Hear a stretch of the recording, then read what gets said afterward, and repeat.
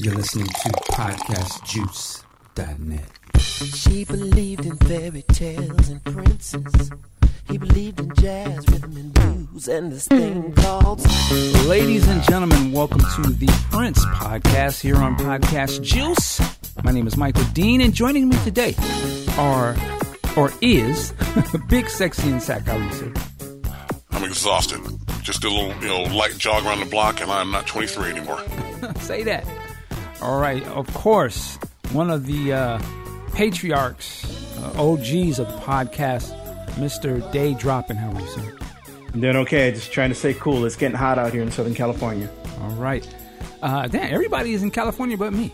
What's that about that? Next up is Mr. Ant Pooh. How are you, sir? I am doing very good. It's not that hot up in L.A. All right. And last but certainly not least, Mr. Sean Hill. How are you, sir? I'm good. I'm ready to open my heart, open my mind, because a wonderful train is leaving all day. Yes, there Really? is. Really? Boom, boom, boom, boom, boom. No, I'm just all that kind of train. train. Okay, that's good. No. The Paisley train. So we are here today. We're going to talk about Around the World in a Day, the album. As a lot of you longtime listeners know, we've done a couple of review shows on this. We're not going to do a track-for-track review. We're going to talk about some other aspects of the album, give some other takes and feels on this landmark album.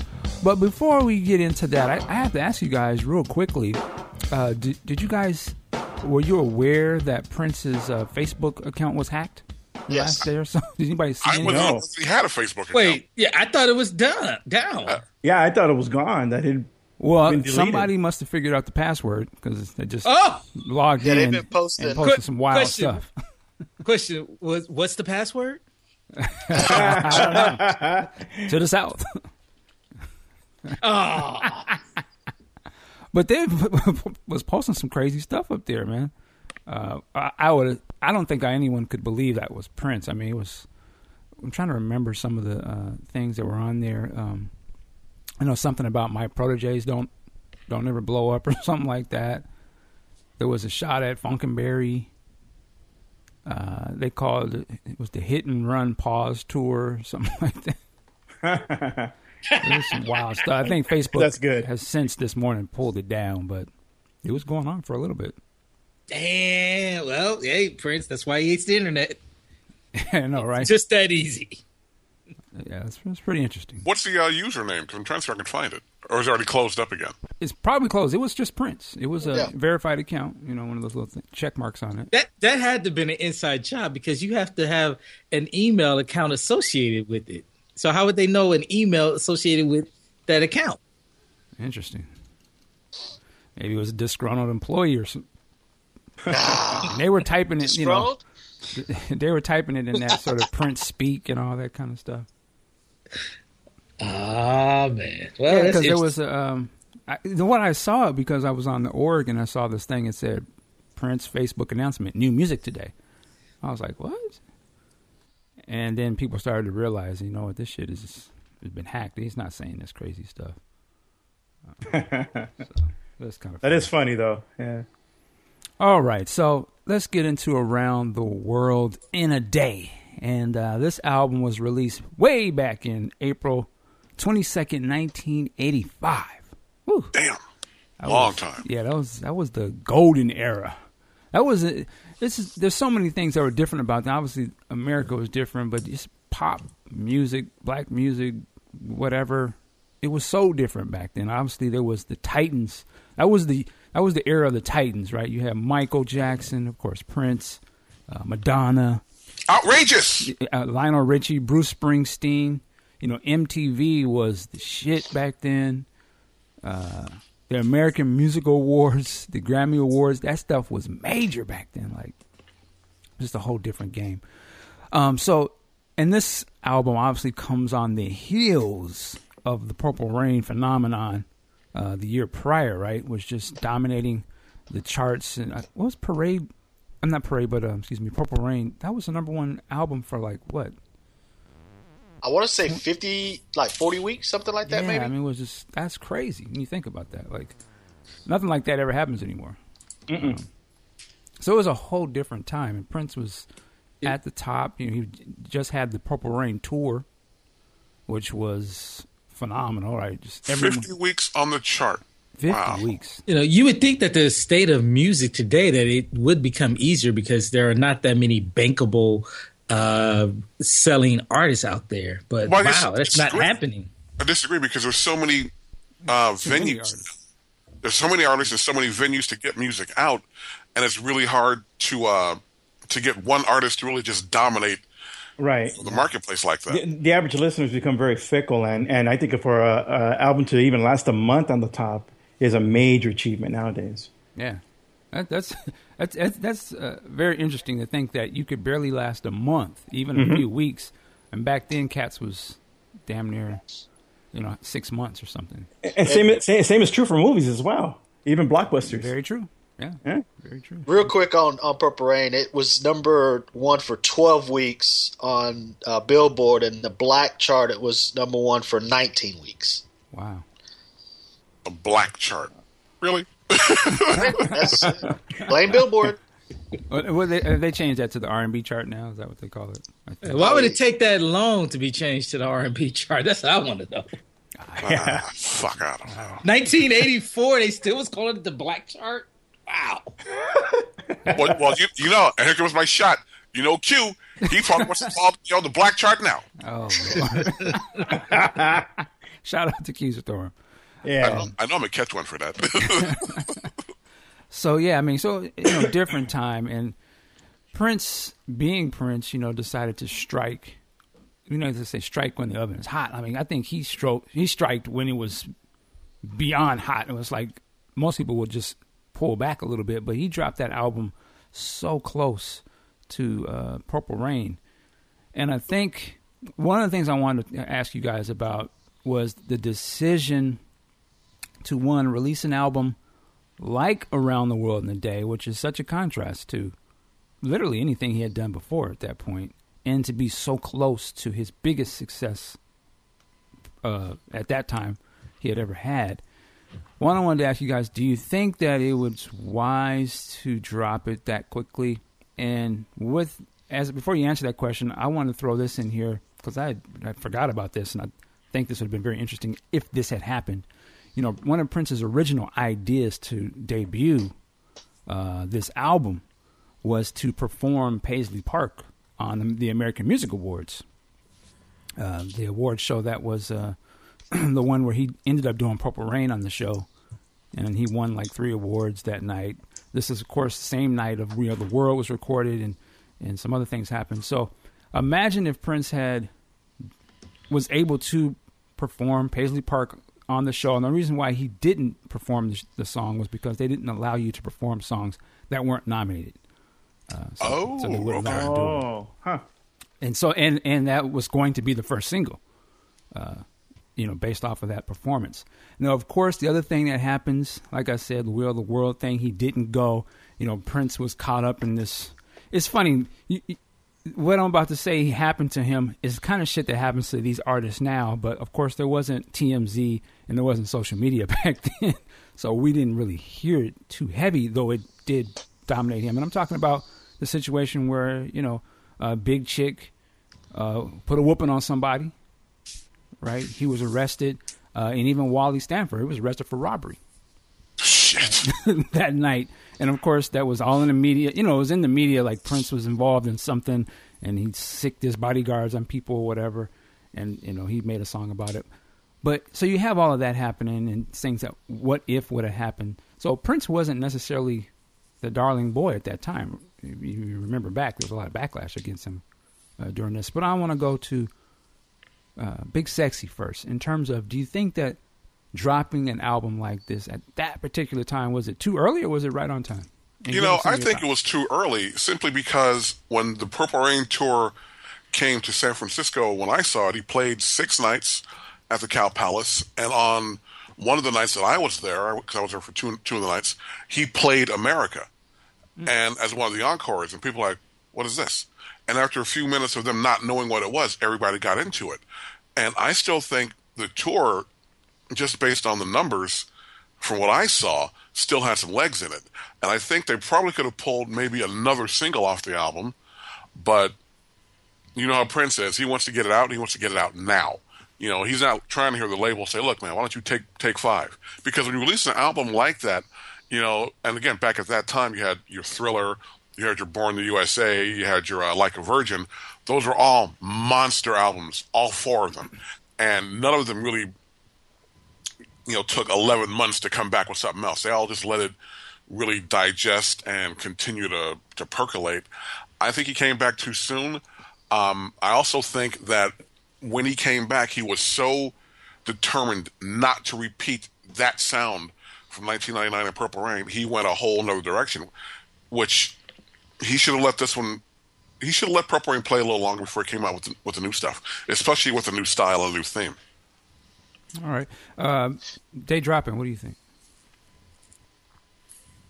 Well, there's 2 ways to see it, and one way, you know, it was mentioned already, in that it was too soon from a marketability standpoint, from the money standpoint.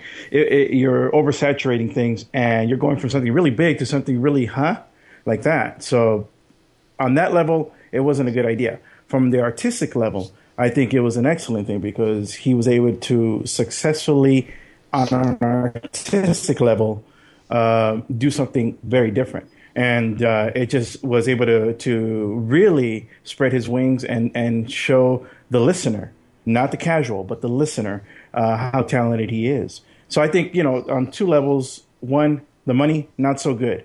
From the, you know, bringing it out and competing against Purple Rain, not very good. But from an artistic standpoint, excellent.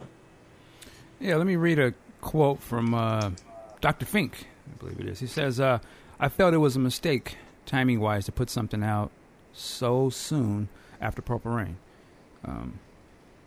Again, well, I don't know if he was talking marketing or money-wise, as you said, or artistically.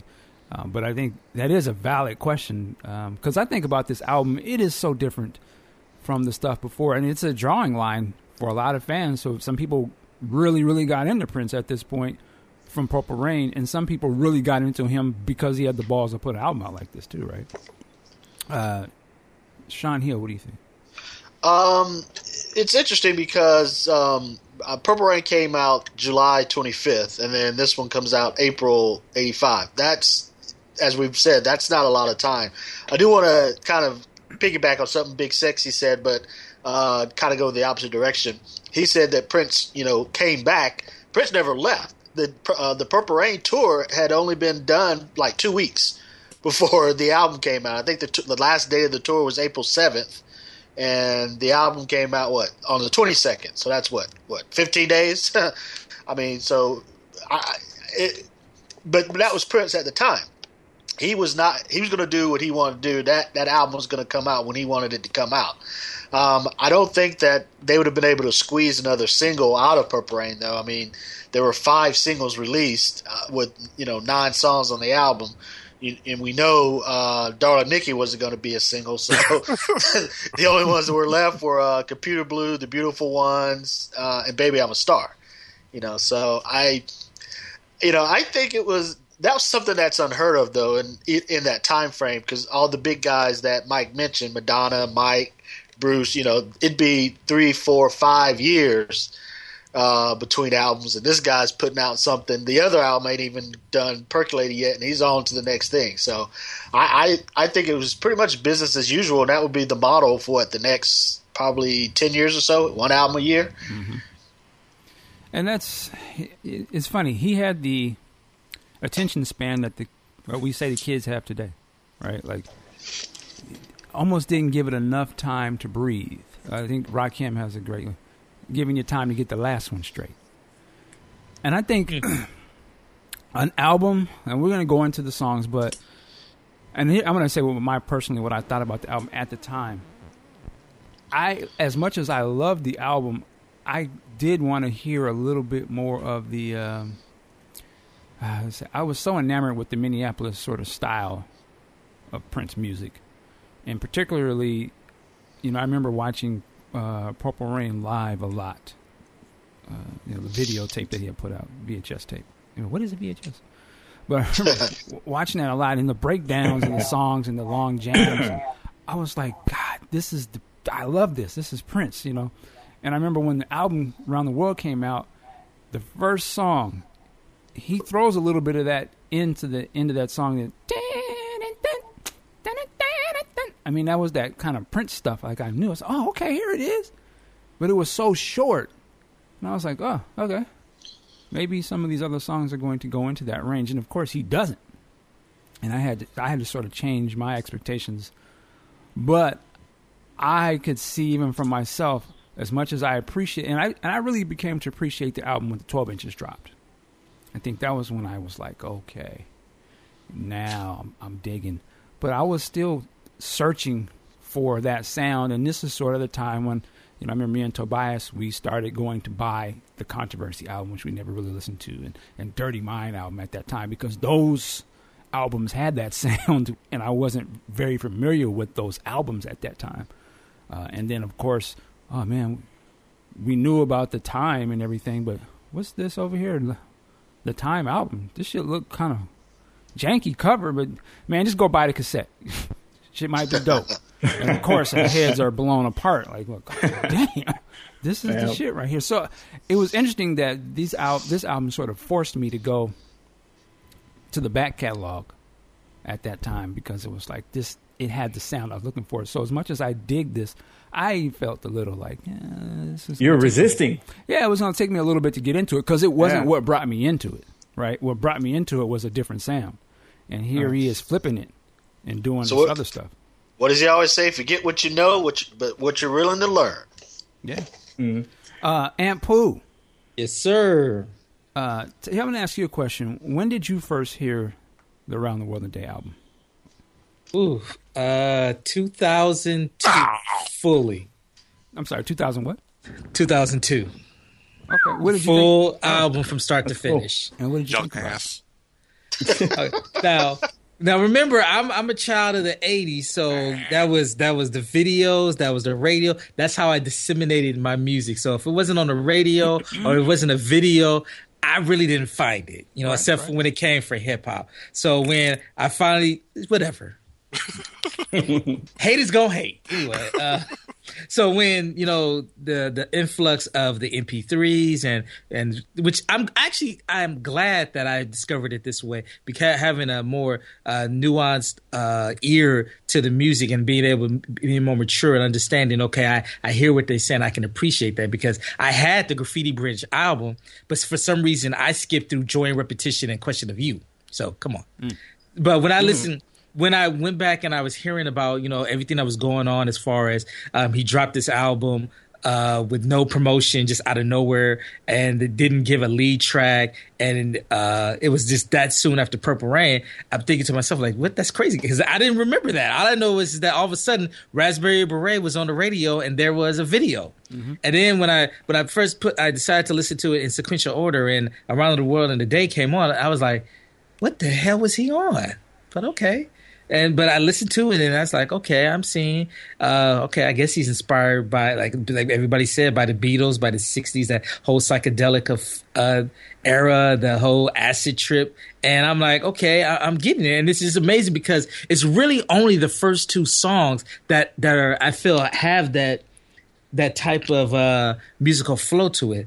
But overall, I think it is a great album. Now, I'm sorry to backtrack just a tad bit, because Sean mentioned that those 5 singles. I still find it kind of odd that 5 singles for Purple Rain. I find it odd that they didn't go with the ballad, The Beautiful Ones, but that's for another thing.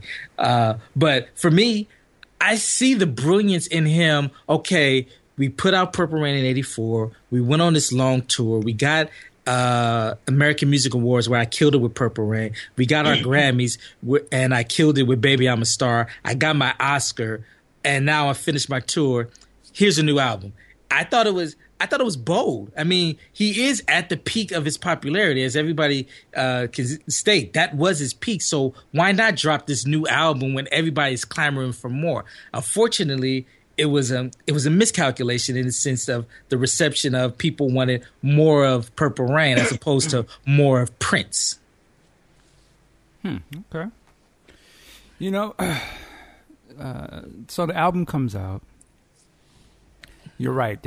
Initially, there's not a first single, right? And I remember this was that album that, we knew it was coming out, because I remember there was this whole big pre-order thing.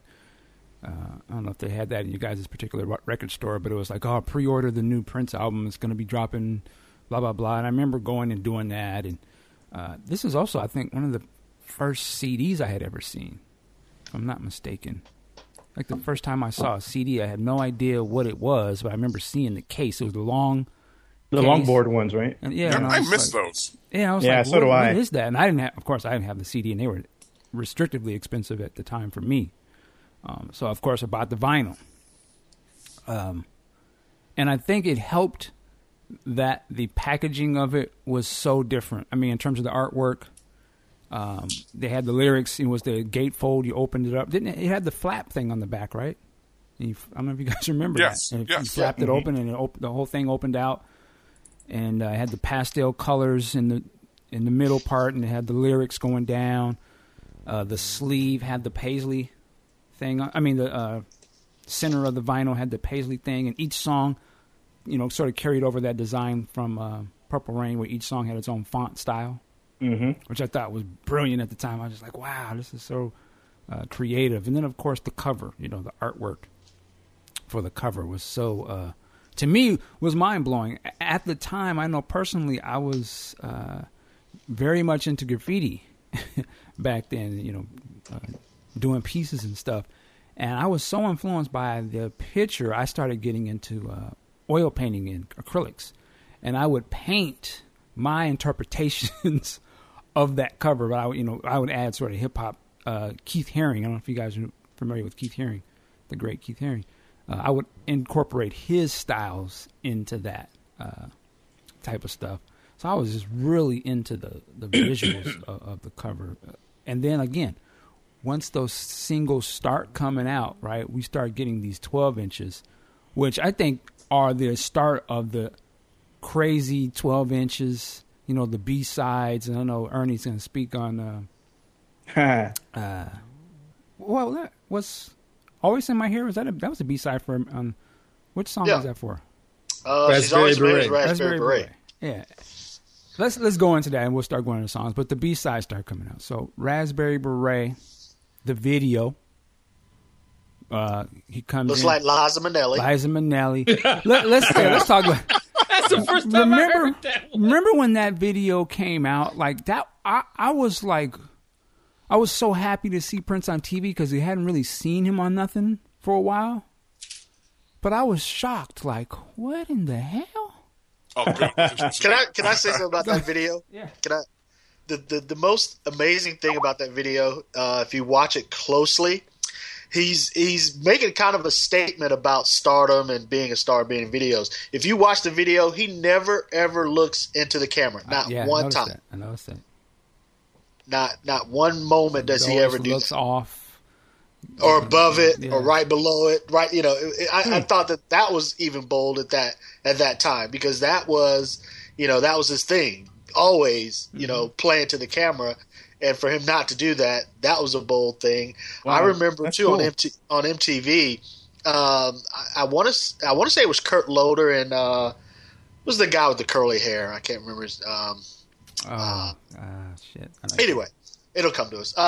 They broke down a video. They were like doing the slow motion and looking at all the animation, and I'm serious, all of that. And, MTV at its peak. Yeah, this means this, and this is probably a reference to Purple Rain because they had the chick that looks like Apollonia when he says "back of the bike." I just remember that video, just the shock. Like I said, his look. Where's his hair? Everybody was like, where's his hair? And then that cloud. Suit, which I believe is hanging up in Paisley Park, if memory serves. But yeah, that was we got to see the little extended part, him coughing. Who coughs on a record? Who does that? I think that's probably one of his most popular videos too, just because of the whole playfulness and it comes out, the girl gives his guitar, does the cough and all that. So. I remember that Asian girl in that same blue cloud suit just tearing it up on the floor. In the front. Oh, yeah. And I remember back then you would see the same dancers sometimes prominently featured in these videos. Yeah. It wasn't one of the dancers. She was like in something else. I just can't remember. But one of the people in there was very prominent in other videos. I remember the girl who handed him the guitar went on to be Woody Boyd's girlfriend on Cheers for a few years. Ah, interesting. Huh. Yeah, I mean, and then the look of the Revolution was they're all of their styles were totally different. Like it was to me, it was just such a shock. I was like, damn, look at, and my man had the beard. Who, Bobby? I was like, damn, Yeah. what? That was cool.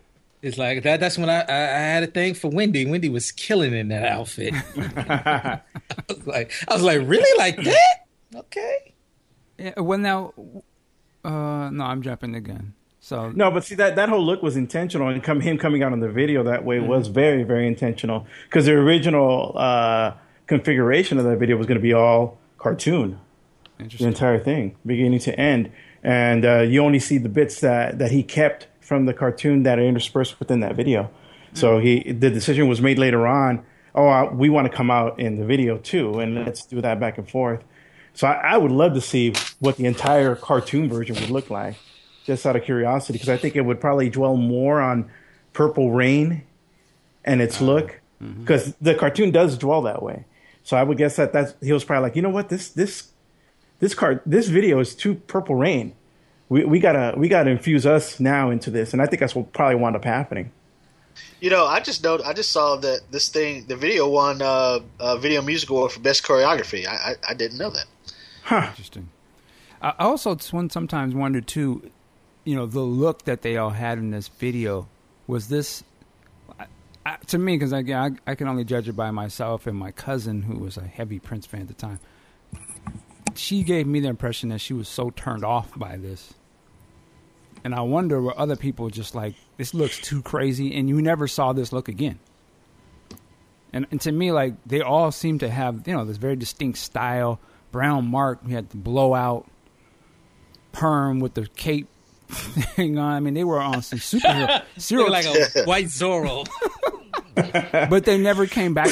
I mean, Prince never wore his hair like that again. He never wore that suit again. None of them seemed Thank to God. ever wear any of that stuff again. I wonder, did they feel like it didn't work or something? Or that's always what I always kind of wondered. Because you never saw the Revolution again until they're Girls already and on. Boys. Well, I mean, in sense for this album. But I think too, Mike, that by the time this video came out, he was probably already on to Parade at this point in that look, you know, and over, you know, hanging out in Paris and all of that. So that's probably why the look never really took off. Or because he was, you know, as soon as he came, he was gone, because this was the only video that he's in, with the exception of America, which came out much, much later. Right. Yeah. Well, I mean, I think, too, if I'm not mistaken, he had already started working on Parade before this album came out, right? I think Probably. those first 3 songs he recorded. On to the next. So we had the look. What do you guys remember about sort of the climate, though, of Prince back then? Obviously, he was very big in Purple Rain, but you had hip-hop and other things was really starting to come into the game back then. You know, Sheila E. was another big thing at the time. Right. I was looking at.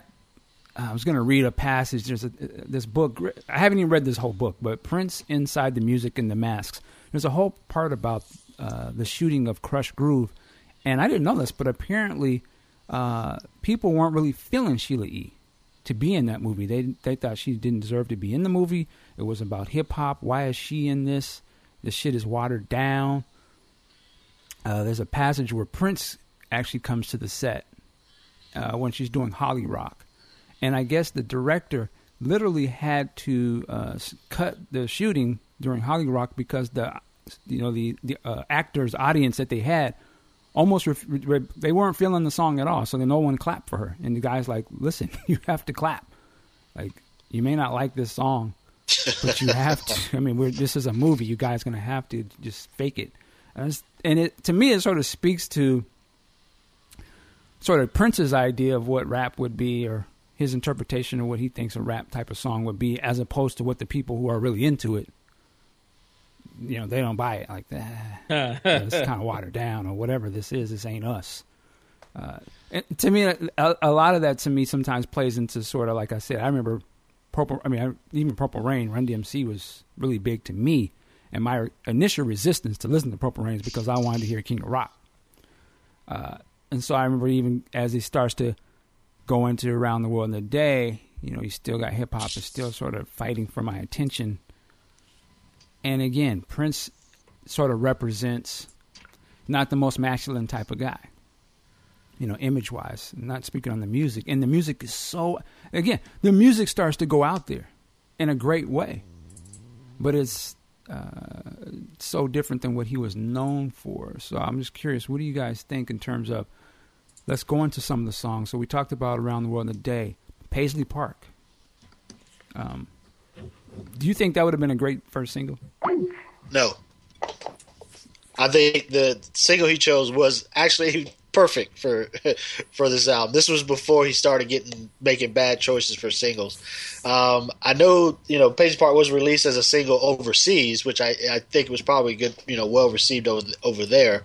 But here, I don't think that song would have been a big hit had it been a single, period, let alone the first single. I think he got the singles though out of order in my humble opinion. I think he should have went with America after Raspberry Beret rather than Pop Life.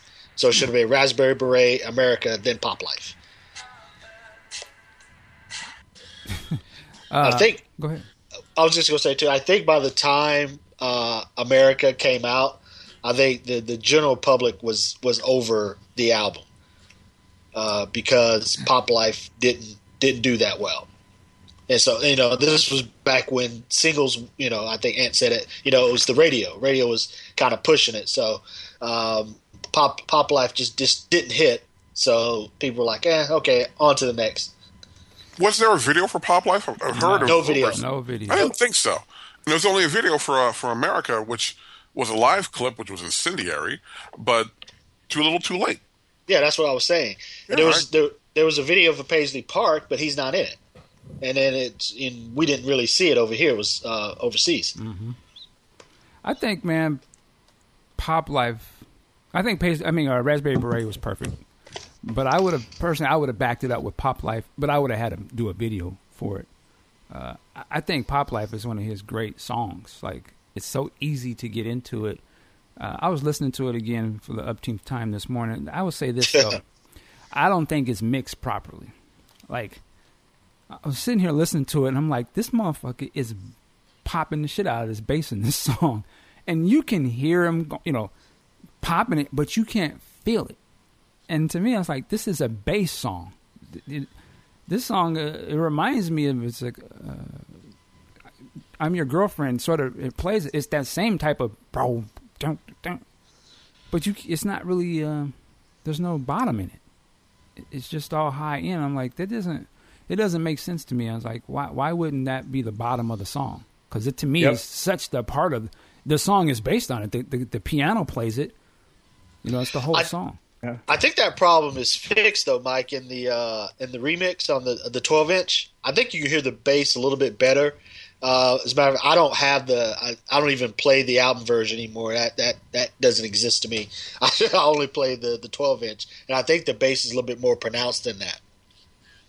Yeah, it might be, but yeah, I was like, man, it's a missed opportunity. Again, it is like, I don't know if Susan Rogers is being the mixer at this time or whatever, but it's almost as if he's making, even though some of these songs sort of have very pop type stuff and people say Beatles and stuff, I still think at his core, he's still making Prince type music, but I don't think it is being presented that way. And what I mean by that is, again, like a song like Pop Life, which I think would have been a smash had it even been on Controversy, where those songs are sort of, you can feel the bass and you can hear some of the stuff.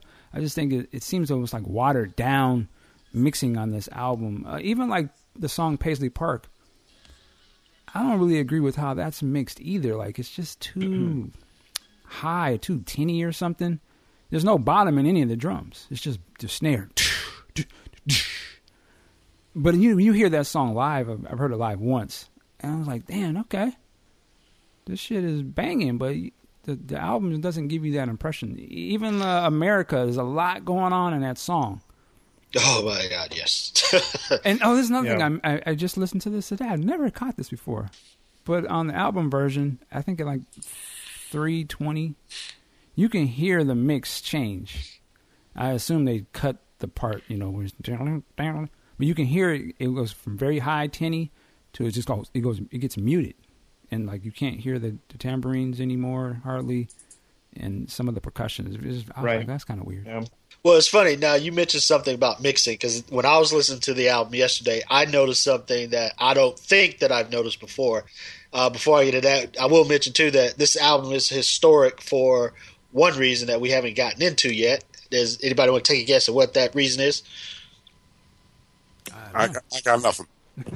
It is the first appearance, album-wise, of horns. With the ladder. Oh, that's right, with the ladder. Yeah. Now, I know the single, the I Would Die For You single was the first, but I'm talking about album. Right. But I was listening to it yesterday, and I just noticed Eddie's horn is so buried into the mix, and it's almost like it adds nothing to the song. It's almost like, he's just kind of playing the medley. It's not a horn-based song, and again, it's not doing anything to make the song better. The horn is just there. And I'd kind of forgotten that the horn was there. And I was like, well, where's the horn? Oh, there it is, because it's just so buried. So I'm wondering, again, if that was just a mixing problem or what. And it's just kind of funny that from, Parade on, horns become such a, important part of his music. But here is, given kind of short strife. Interesting. Also, the first song is... Well, the first song that we can say we know of that Prince didn't write that song, right? Like he took somebody else's song and said, "Hey, I want to use this." Was it Jonathan Melville or? No, his dad wrote the ladder. Him and his dad. No, I'm talking about the music. For the ladder? No. Around the World in a Day. Around the World in a Day. No, Jonathan Melville did that. Yeah. Yeah. Yeah, I was reading he had made that song. I think Prince had given him some studio time or something like that. Somehow he had the song, and he had been sharing this song within his family, and eventually Lisa got it, and then she let Prince hear it, and he was like, Okay, wait. You mean David Coleman had it? Maybe, I'm sorry. I may have the names mixed up. Yeah. But and then Prince heard it and was like, hey, that's something I may want to do. And then kissed it. Eventually brought them into the studio. They re-recorded it, right, with him, with the guys. But that's kind of the first time we heard of a song that Prince officially got from somebody else, and based the album off of that. I thought it was very interesting. Let's get into songs, our favorite songs off the album. So the songs that we would listen, songs that we would skip. We're going to go to Aunt Poop. Yes, sir. Now, for me, the best song on the album, and it's kind of hard because I love the two other songs, but I'm going to have to give it to Pop Life. The instrumentation, the lyrics is very topical, and it's poetic. So I got to give it to Pop Life. The must listen, damn, that's hard as well, but Temptation. Easily, Temptation. I love the guitar. It's only the second rocker song on the album. The lyrics are there. It's sultry. I think it has a whole lot going on in that song. And the most skippable track, easily Tambourine. It shouldn't even made the album. Tambourine on this album and not She's Always in My Hair. Come on, son. See, I got shit on for ripping Tambourine a few weeks ago. No, you got shit on for the ladder. Yeah, you did. The ladder. I got your back. When we get to me, I got your back. But as far as the other notable songs that I love, of course, is The Ladder and sometimes Condition of the Heart. Sometimes. All right. Big Sexy.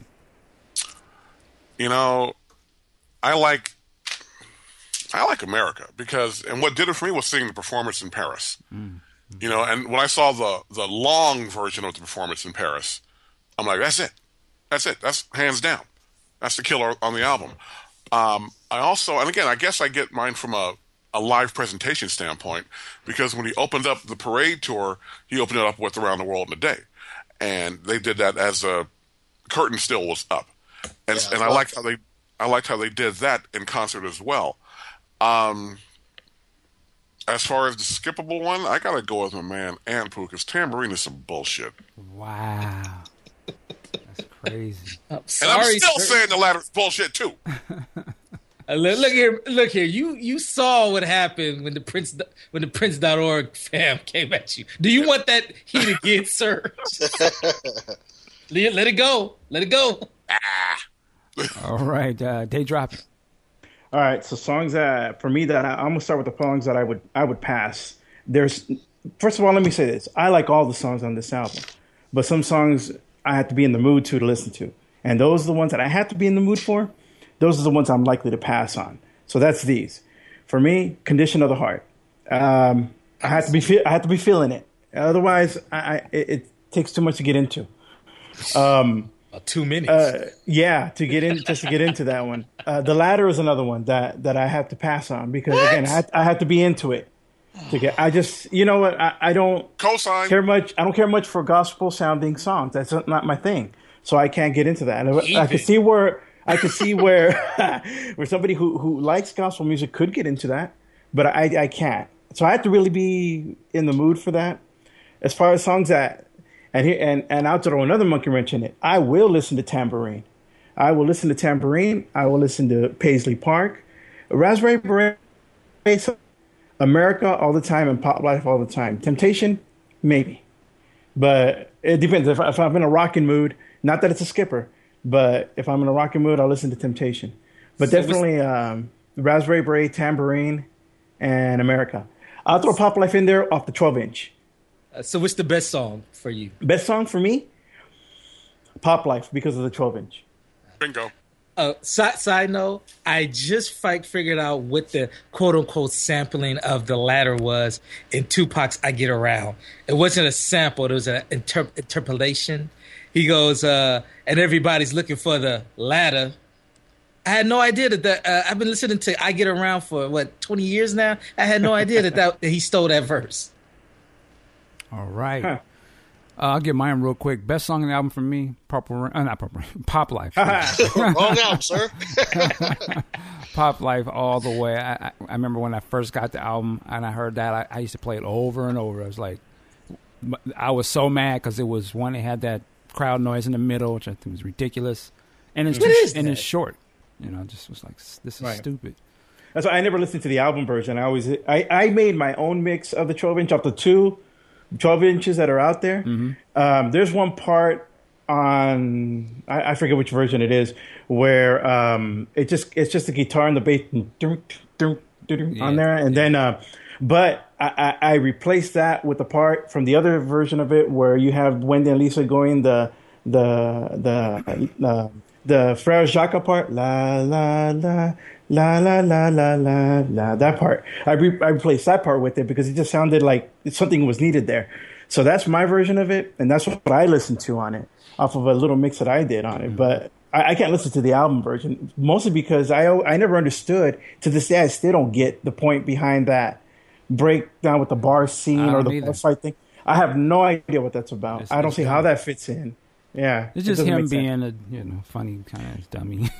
Yeah, it's another cough. It's another cough in the song. But I don't get that cough. Yeah. And that song is great too. We never said it. Sheila E. Man, I mean, she did her thing on them, the drums, and did she? Yeah, that's her playing. Oh, that was like one of the songs they did for one of the early songs they did together.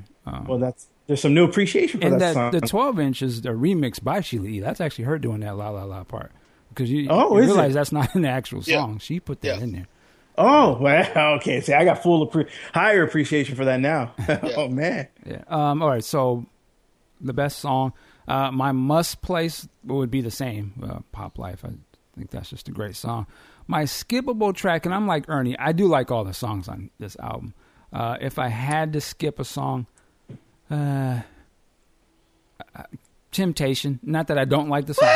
Not that I don't like it, but I don't normally listen to it. To me, Temptation is, again, after watching Purple Rain live to Syracuse so much, that is just that one part in there where he does that "Who's God," and that's what Temptation is to me. Like it just sounds like he made a song out of that whole thing. He did. Yeah, right. So that's why I don't really listen to it. Just kind of like, but it's still a good song. I'm not I get you, Mike, because it's at the end of the album. When I'm listening to it, sometimes I'm like, I'm already at the end, so I just stop it. Yeah.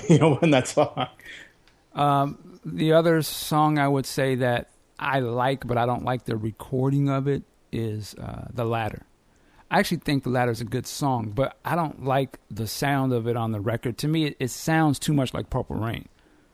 Particularly when it came out, it sounded too much like Purple Rain. I don't like the sound of the drums and stuff. So, but I think it's a good song. There's that footage of him doing it at that rehearsal from that one little thing he put out years ago. Yeah, Love Sex. Yeah, I was like, that was phenomenal. Like I was like, damn, that is a good song. That really made me like it. So that's my feel about it. Sean Hill, do we do you? Yeah. Yeah, no, that's me. Okay, so I'm kind of like Ernie. I've made my own configuration of this album. I don't have the album version of Raspberry Beret. Of course, have the long version. The America got the 20-minute version of that, and then Pop Life. Now, as far as the best song, I better step back from the mic before I say this, but for me, it's Tambourine. Yes, I love Tambourine. I'm cool with that. Okay, Prince on the drums is just It's nasty. love it. And it's the only Prince sounding song on the album to me. You know what? Also, it's like an early preview of that first Madhouse. Yeah.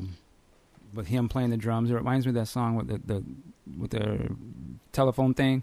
Yeah. Hello. Anyway, go ahead. Another highlight for me, but in a heavily edited version. Back in the day when I used to, make my own cassettes, Temptation runs about half the length of what it does on the album, because I did the fade out at "Working My Body." I start fading it out. That's where my album ended. Working my body. Because after that, the song just falls apart. It's just all that crazy stuff. And then the same thing with "Condition of the Heart." I took out that whole openings section. When I was listening to the album yesterday, I'm like, "What's the point of this?" I don't get it. No, there's reason for it, I think. And when we did the review before, the way I see the beginning of that, that's an instrumental of a relationship. And if you listen to it, it starts off really nice, real vibrant, happy and everything. Then it gets tumultuous because that's the breakup and that's a fight that happens here. And it's basically a rundown from a relationship being beautiful, going bad. And that's if you listen to it and think of it in that way, you'll hear it. You're probably right, but I'll still never listen to it. Right. And I was going to say, but a lot of times I wish I could just do an edit where it's not there also. Yeah, for the same reason. I've done that. But the most skippable for me, and I even skipped it yesterday, Paisley Park. I just cannot get through that. And again, and also I'm listening to the 12-inch version also, so that may play a part of it. Maybe the album version is a little bit more digestible, being 4 minutes, but the 12-inch version gets a little long and tedious towards the end. I like the guitar and stuff in there, but again, after a while, I'm like, okay, I'm over this. But it's funny, I can never get tired of the 20-minute America. That's head bust. You can go to work with that song. Now, the one thing I wish this album had, and I know Mike's going to agree with me on this, "Around the World in a Day." The ending, I wish this album version ended like the tour version, with that bass that's on the tour, on the Parade tour.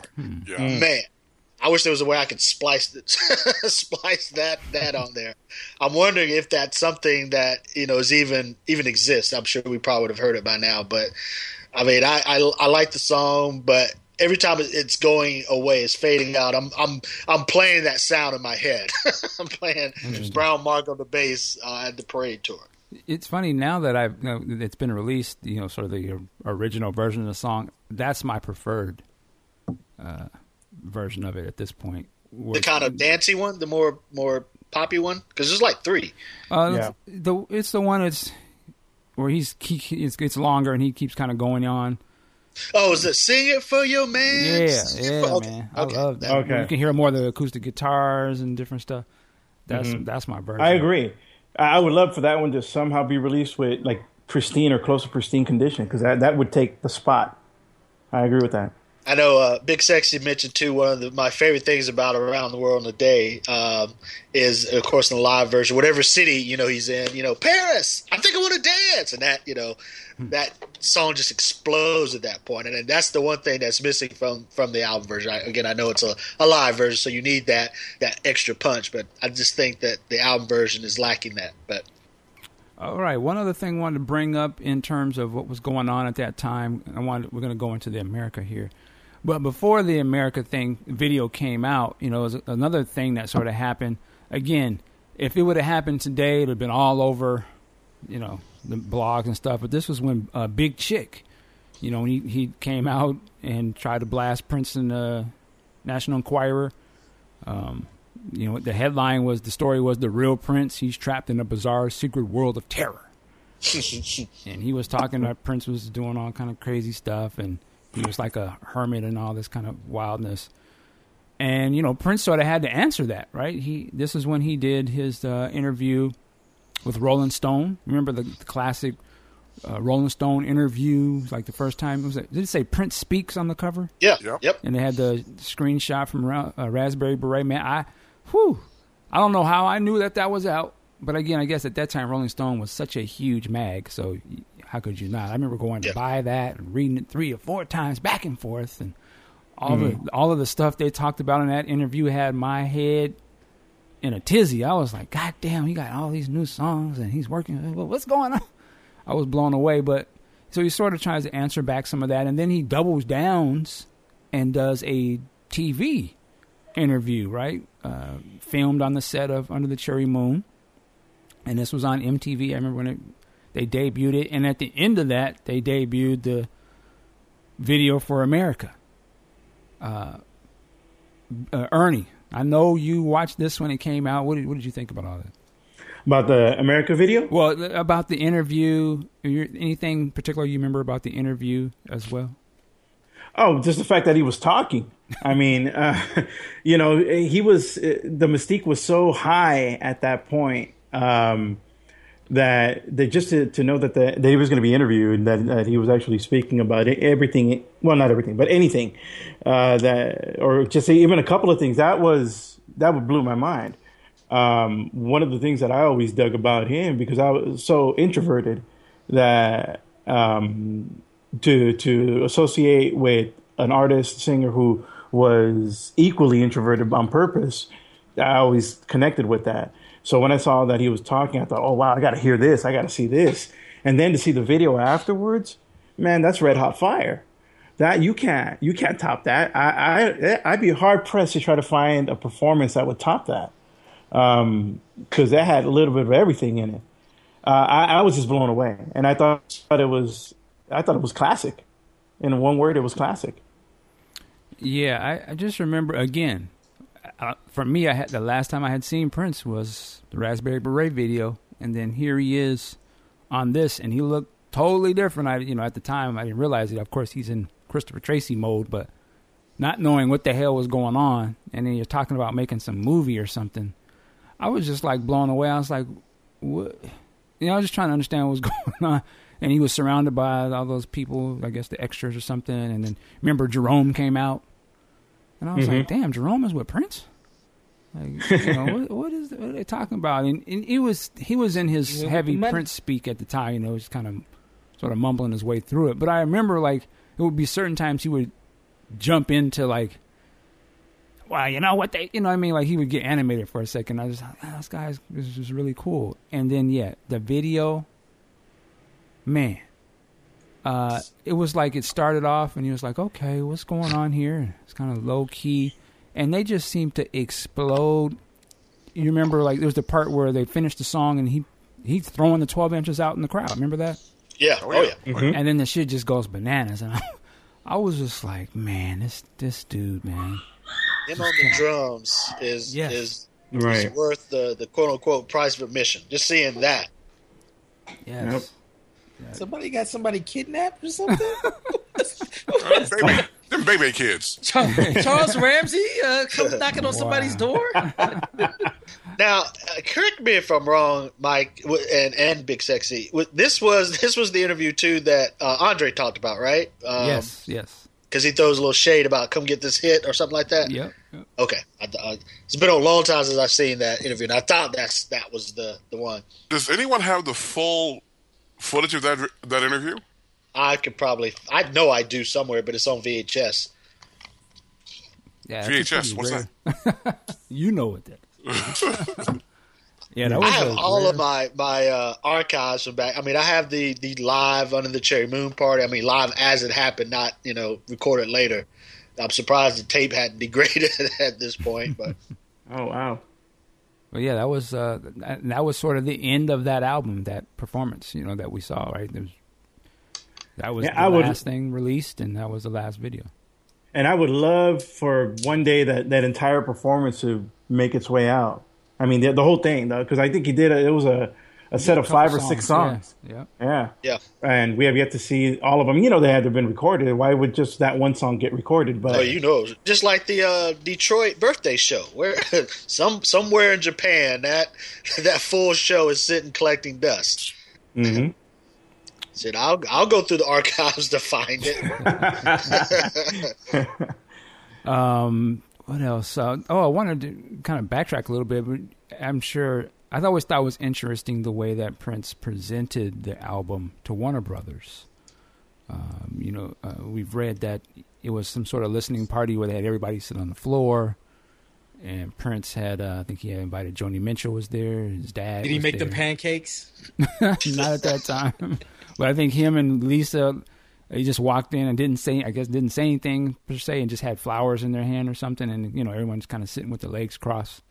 Okay. And they were blasting this stuff, and it would seem as even some of the executives there were just kind of bewildered by what they were listening to, because they were like, "Wow, this is so different." Another quote I had here is actually from Eric Leeds, and I guess he was there too. He says Prince, he told me he could see the faces of the Warner Brothers people that it wasn't really working. But again, you got to commend Prince to say, you know what, I don't give a fuck about that. I'm gonna put it out. They were doing that. They were doing that Billy Sparks head shake from Darling Nikki. I'm sure they were. One thing I wanted to ask, baby. Do you guys think that this album could have supported a tour, like just this album alone? At the time, his popularity, I think it could have. I don't know, because it was Sean who pointed out to us that on the Purple Rain tour he did every song from Purple Rain, whereas on this one, a couple could be featured in a set, but to carry a tour, I don't know. See, I don't think it could have. Mm-hmm. Personally, I think it could, but I think he would incorporate his other hits in the show too. I think he would play a lot of Purple Rain and Controversy and all these other songs too. I think he could have a show and play the majority of these songs. But that's not an album. That's not a tour supporting the album, though. Would a tour supporting the album succeed? I don't think so. I don't think the album's strong enough to be able to be done live and give it justice because of the type of songs that are on it. To me, I would say. I don't think it's any worse or weird than a Love Sexy, which I wouldn't see him necessarily performing all of those songs either. But again, you can incorporate so many other hits into the show and make it into something. I don't know. I think they could work. Again, hearing the songs live that I have heard, to me, blows them out. Like, they sound so different from the album. Like, America is a beast live. I was going to say my favorite live performance is actually Paisley Park. It was from one of the shows I got from you, Big Sexy. It was a First Avenue show. Yeah, the warm up. And they do Paisley Park. Yep, that is my favorite performance of that song. That they just play it real long. That is filthy to me. Like I don't know why it's not like that on the record. Well, I don't know why, but so I think it can do a lot of these songs. I think given enough time that he would work on them. I think the performances we hear on the record haven't been fine-tuned as much as what they would be later. And I think he just did these songs really quick and put the shit out. But I think given time, these songs would have been headbusters. Pop Life would Monster performed properly. We've heard Around the World in a Day live. He started the other concert with it. I think a lot of these songs would actually work. essentially the Parade tour was the Around the World in a Day tour. For lack of a better term, I don't think that he could have done Purple Rain type tour with this album being the headliner. It was kind of, I think combining those two albums together, I think was probably the right thing to do. Yeah, okay. I think too, and kind of want to get our last sort of thoughts on the record. I personally, if I was in control of Prince releases at that point, I would have probably said, you know what? Don't put this record out. Put out a couple songs to keep your thing out there, but don't put this out. Let this be the internal sort of work behind the scenes and that is going to elevate you to the next level. Because I think this is a transformative type of album, and I think what he's doing leads us into where he's going to go. But I personally would have said, you know what? As many albums that he does not put out, I would have said, don't put this one out either. The next one is going to be ridiculous, and you could take some of the pieces out of this one and make it the illest one. I personally would have said, you know what? You know that Roadhouse tape we got sitting back there? You might want to take some of them joints and some of these joints, but that's just at this point, Warner's was not in a position to say no, and all he had to do was say, "You told me not to release When Doves Cry." That's all he would have to say, and then they would go, "Okay, yeah, go ahead and put the album out. You were right." Yeah, I think the thing is, he's got so much great material sitting there too, right? I mean, I was trying to look through some of these books that we have, and they don't really mention Roadhouse Garden, but obviously we can hear now that they was working on some other shit and got lost somewhere. Some of the stuff he could have put out on this record. I agree, because Roadhouse Garden and the other one, Our Destiny, come on, man. Those had hit written all over them, and he should have just put them out. Yeah, what's the song, Wonderful Ass? That would have been a smash. But yeah. I mean, and even the songs that are out there should have been included. That could have augmented this album even more so, because you got She's Always in My Hair, and you got Hello and Girl. You throw those 3 tracks into this album, then you got a tourable album, I think. And even more so, another song that he recorded around the same time that would have easily made this a great album, Erotic City. If he had saved that for this album, as opposed to a B-side, I think it would have. He likes to have a funky track on his album, and there was the funk right there. Yeah, I see. That's why I said you take a song like Erotic. That's why I said I would have just said, you know what? Don't put the album out. Just put certified bangers as just do a 12-inch. It's going to live longer than throwing that whole album out that people are not going to really be getting into. So just put a banger out. Use this as you're working to get better, because you're going to hit them over the head with the next album. You know, why not make it more potent? But that's, again, here nor there. But I just think this album is a brilliant album. But I do think it came out a little too... Here's the thing. For me, it came out too quick, and I don't think that he promoted it as well as he should have. I can understand 100%. His stance of wanting to just throw it out there and see what happens. I can get that. I can understand that too. But I think that you got to give people some time to really ingest what you're doing, because this is so dramatically different than what they know you for. So I think if you have to at least double down a little bit to show them, because if he hadn't put out a video for Raspberry Beret, wouldn't have did nothing. You mean like a marketing plan with a strategy? What's that? Yeah. Well, yeah, you got to have a presence, right? Which sort of from this point, he stopped sort of having presence on his albums going forward, which I think is a mistake. Sort of relying on the mystique and relying on you just listening to the record, which I can respect. But again, I don't think his artwork is appreciated enough, because there's not enough attention put on it that I think it needs to have. Those songs need to have videos so people can really take the time to listen, because they're not going to go through the record. Especially back then, too. Yeah. I'm going to play just little devil's advocate. Now, for us, we lived Purple Rain for a year. He lived Purple Rain for 2 years.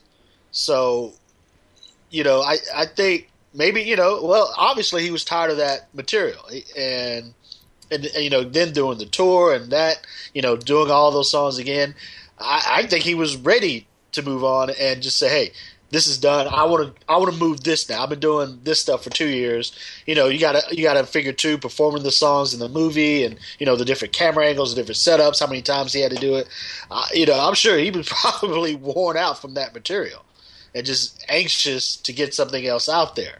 Now, why he didn't then promote it a little bit more, that is probably another discussion. But I kind of understand why he was ready to move on from that material. But I say move on, but you don't have to put it out. That's my point. Is like that should be internal movements where a guy is practicing and gets better in his craft. You don't need to release everything you do, especially if we can't get enough time to appreciate it properly. So I would say, you know what? Some of this you should hold back and just put out the strongest situation. So you don't have to get tired of it because you didn't release it. So because he was already moving so fast anyway. Like, but by the time this album came out, he's already on the next one. So I'm like, why don't even put that out? You can slow that. I mean, I don't want to compare to people, but you take some of his peers at that time, most of their work is appreciated more because there's space to understand what they're doing, and you get a chance to really get into it. Michael Jackson is a perfect example. This guy spent years in between situations, but everything is appreciated because it wasn't so much. You know what I'm saying? It was 5 years between Thriller and Bad? 82, 87? Yeah, but Mike, Mike was never one to be that prolific. Mike, going to marketing would just milk his shit. Plus he had the Jackson stuff tour, as well. And there was no Thriller tour because his idiot brothers ganged up on him and made it that bullshit victory bullshit. And Mike was like, let me just step back. And so he took a step back and then, got that stink off of him and then came back out with Bad. So I can understand that long of a break. Yeah, but Mike he did record a lot of stuff too. Obviously, that we see now that they're pulling stuff from back then and putting out. But again, you don't have to always put it all out. And a guy like Prince who records so much, I say keep recording because I think it'd be more potent if he went from Purple Rain and then I guess they say if you waited till he came out with Parade or maybe he came out with something another year later, but he would have been so far musically potent and like, God damn, where you wouldn't hear songs that sort of remind you of the last album. Like I said, to me, the latter sounds like Purple Rain. Some of the little parts in Around the World in a Day sound like the jam parts from some of the Purple Rain stuff. Nothing on Parade sounds anything like Purple Rain. It's so far removed. And I just think it'd have been so more potent if he would just let me hold off for a second. Because he recorded this album so quick. It was during the Purple Rain tour. It still kind of has that. The drums still sound like some jam sessions from the Purple Rain tour. So, but again, I don't know though. Let's do this then. Let's say we hit the delete button. Around the World in the Day never came out in 85. So you go from 84, 85, and 86. Parade is released. Do you think? Well, I think would have Parade been would have been anymore? slightly different. I think Parade would have been different. If you could have took the best pieces of between, the end of Purple Rain to Parade, we would have had a ridiculous. I think the album would have been. You would have had Raspberry Beret possibly still on that album, if it worked within the confines of him doing that movie. Raspberry Beret could have fit into Parade. That's what I'm saying. It might have. You could have made that. I can see that fitting. He could have Tambourine still could have fit. He could have She's Always in My Hair. You go with Tambourine. Well, I like that. But I don't see them. I don't see those songs working the confines of the movie, though. They may not. Well, they could have been B-sides. Remember, Pop Life could have been a B-side. Well, hell, even the B-sides were. But to me, Kiss doesn't really fit that album too. But it's on there. It don't sound. Well, yeah, like but we know that is true. That is true. So I mean, you could have had all kind of little songs that don't really fit, but they're banger songs. That's just what I'm saying. But no, I agree with you. But I'm just under the reasoning that Parade is a soundtrack more than an album. I think most people don't consider it a soundtrack because they hadn't seen the movie. Is it called music from the movie, or is it called a soundtrack? Mm-hmm. It's called music from the motion picture on the Cherry So Moon. it's not necessarily a soundtrack. I mean, obviously it is, but that's not how it's built. Again, even Purple Rain, When Doves Cry is not really a part of that, right? That has nothing to do with that movie. That's shoehorned in there because he don't perform that song. It's played in there as if it's a music video because it's recorded after the fact. Like, he needed to have a banger to go on that bit. Well, so is Take Me With You. I mean, it was used that way too. Right, so that's my point, is to say he can take songs that ain't got nothing to do and make it fit by playing them in the movie. Don't mean they have to be in the movie. So any of those songs to me would still be dope songs and stand on their own. Again, they're going to outlive those movies. Obviously, that album, Parade, the wings on that album and the wings on the movie are two different things. We don't. Nobody really associates that movie with that music because that movie was, received pretty bad. Though I think it's a good movie. Did you ever check out the Siskel and Ebert review of that I sent over? No, I've seen it before, but no. Okay, I just thought it was interesting. Some of the things that they took from it. Especially Ebert talking about, no black women in the movie. I had said that he was getting his inner Q storm on. For some reason, I just seemed to remember them maligning that movie way more than they did, because they were each huge fans of Purple Rain. It was on each of their list of the best films of '84, which surprises me even still. All right. Last thoughts on the movie? On the movie, on the music from you guys in terms of Around the World in a Day. What's your last thoughts, Aunt Pooh? My question is why was She Is Always in My Hair a B-side? But overall, I think it is a great misunderstood classic album. It was a calculated risk. Sometimes as an artist, sometimes as a business person, you have to take that risk at your peak to pivot and see, will you be accepted and will this be a bankable opportunity. So I give him kudos for that. It was a misstep, but at the end of the day, he did produce a really great album. All right, Mr. Sean Hill.